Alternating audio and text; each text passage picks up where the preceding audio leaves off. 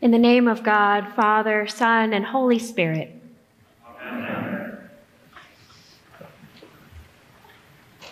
I often run into trouble with these healing stories.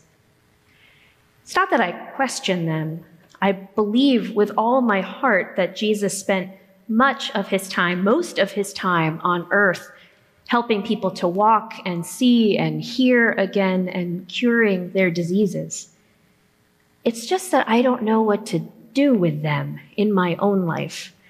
People's diseases here are wiped away. Their eyes are suddenly opened. Even the dead rise. That is not something that we get to see here and now very much. I know there are clergy, with whomst I disagree, who choose to read these stories metaphorically or mythically, or who confine God's healing acts to just the first century, just the people who met Jesus in the flesh. The Episcopal Church I've grown up in seems to say that there is a paucity of miracles, a tacit belief influenced as much by televangelists calling people out of their wheelchairs while the number to donate flashes on the screen as it is by the gospel. It may help to acknowledge that there is a lot in our water already when it comes to talking about healing. When we hear stories like blind Bartimaeus, as we called him in Sunday school. I wish my issues were that high-minded, really. My trouble is much more elemental. I read the stories of Jesus' healing miracles and I think, what about me? What about the people that I love? What about the people that I serve? Where are the miracles of complete and total healing for them? I want to be clear that those are not bad questions. They're not wrong questions, but we trip ourselves up when they are our only questions. We find ourselves looking for God in a mirror dimly, for we comprehend the miracle, but it is flattened out, robbed of its contours, its context. This gospel, this good news, leaps off the page. It's raised like Braille, like Bartimaeus himself. So what is really happening here? And what does it mean, not just for our concerns or even our lives, but for the life of the world? Bartimaeus, son of Timaeus, is sitting by the roadside on the outskirts of Jericho. He is blind, which means there's no place for him. As a person with a disability, his life hangs on his family's financial circumstances far more precariously. There is no choice for him except to beg. Bartimaeus, we're told, cannot see, and yet he calls out to Jesus, Son of David, Son of David. Not even Jesus himself has used that title to describe himself yet. The Son of David is the Messiah, the heir to the throne of the King David. It is a bold religious and political declaration. Right off the bat, it is Bartimaeus alone who can see what others cannot. Everyone else, in fact, immediately orders him to be quiet. Perhaps he's being too blasphemous or too political or simply too disruptive.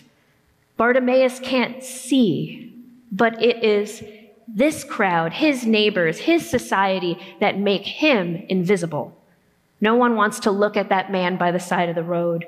There's nothing he can do for anybody, and there's too much that he needs somebody to do for him. It's bad enough to see these people suffering by the side of the road before they start shouting, too. This is the blindness that Jesus heals first. When God answered, Bartimaeus literally stops in his tracks. You can hear the tone shift. Once Jesus sees Bartimaeus, everyone can. They have new compassion, new investment. People who would have walked right by Bartimaeus a moment ago now say, "Take heart, get up. Jesus is calling you." A poor blind man does not only need physical sight, but to be seen. He needs to matter to his community. This is the first healing miracle of this story. Going to see if this works better. Bartimaeus leaps up, casting off his cloak, his most valuable possession. He leaps up and he makes his way to Jesus. And Jesus asks him, "What do you want me to do for you?" That's amazing if you think about it. Jesus makes no assumptions about who Bartimaeus is or what he might want. Yes, Bartimaeus is blind. Yes, he is poor, but he is more than that. He is a full and beloved person with as many needs and desires and wishes as anyone else. Jesus makes no assumptions about what it is Bartimaeus might want. He invites Bartimaeus to look into his own heart. What is it that he most longs for? So Bartimaeus opens his heart to Jesus, and Jesus reveals that Bartimaeus was already dear to the heart of God. That is the core of this healing, this openness to God, revealing God's total love for us. This love changes everything. As immediately as he is healed, Bartimaeus follows Jesus on the way. You might say he's just been given his life back, but he immediately gives that life away to follow Jesus to Jerusalem. The healing of Bartimaeus is not just the movement from blindness to sight, but from outcast to belonging, from sitting by the side of the road to walking the way of the cross. It's too small to call this a story of healing. This is a story of complete transformation. That is what God offers each and every one of us, and in a broken world, in our hectic and disordered lives, a transformational relationship with Jesus Christ is the deepest and most profound healing possible. And it is so freely and abundantly given.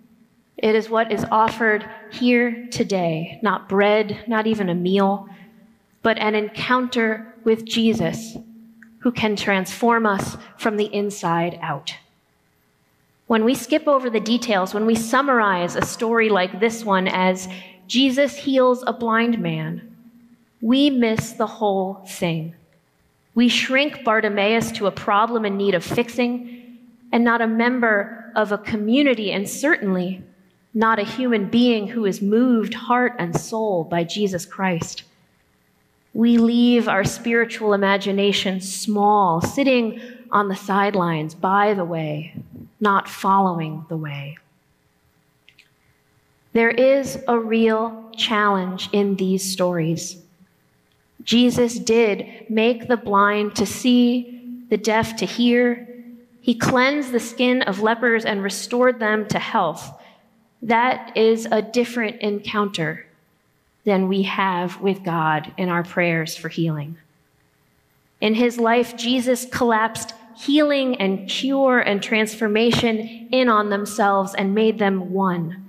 Each of these miracles was done not just for the person, but for their community, for their witness. This time was short, and Jesus had to turn the world upside down to make room for God's grace to move as freely as it does. So when our only question to stories about healing is, "What about me?" When our only definition of healing is immediate and total cure, we can't see all that God is doing. We make our relationship with God transactional and not transformational. We reduce a story like Bartimaeus's to be just about asking and answering. We flatten it all out and make it about absolutes, and we miss the way that God is opening God's heart to us, and that we might open our heart to God and to our neighbors and to a whole world that is crying out for healing and transformation. No, we do not often experience a cure like this, where terrible illness or terrible pain vanish like the dew.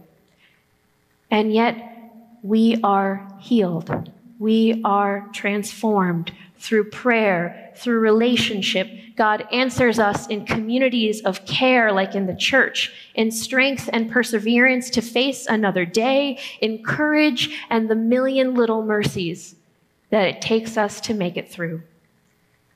And even at the last, when there is no more healing to be had and we face death itself, that is when we know the true companionship of Christ to the very end and after the end. I pray that this healing may be made known to all of us. I pray that the love of Christ transforms us. I pray that we may leap up with hearts open wide. And I give thanks to God whose heart is outstretched to us. Amen.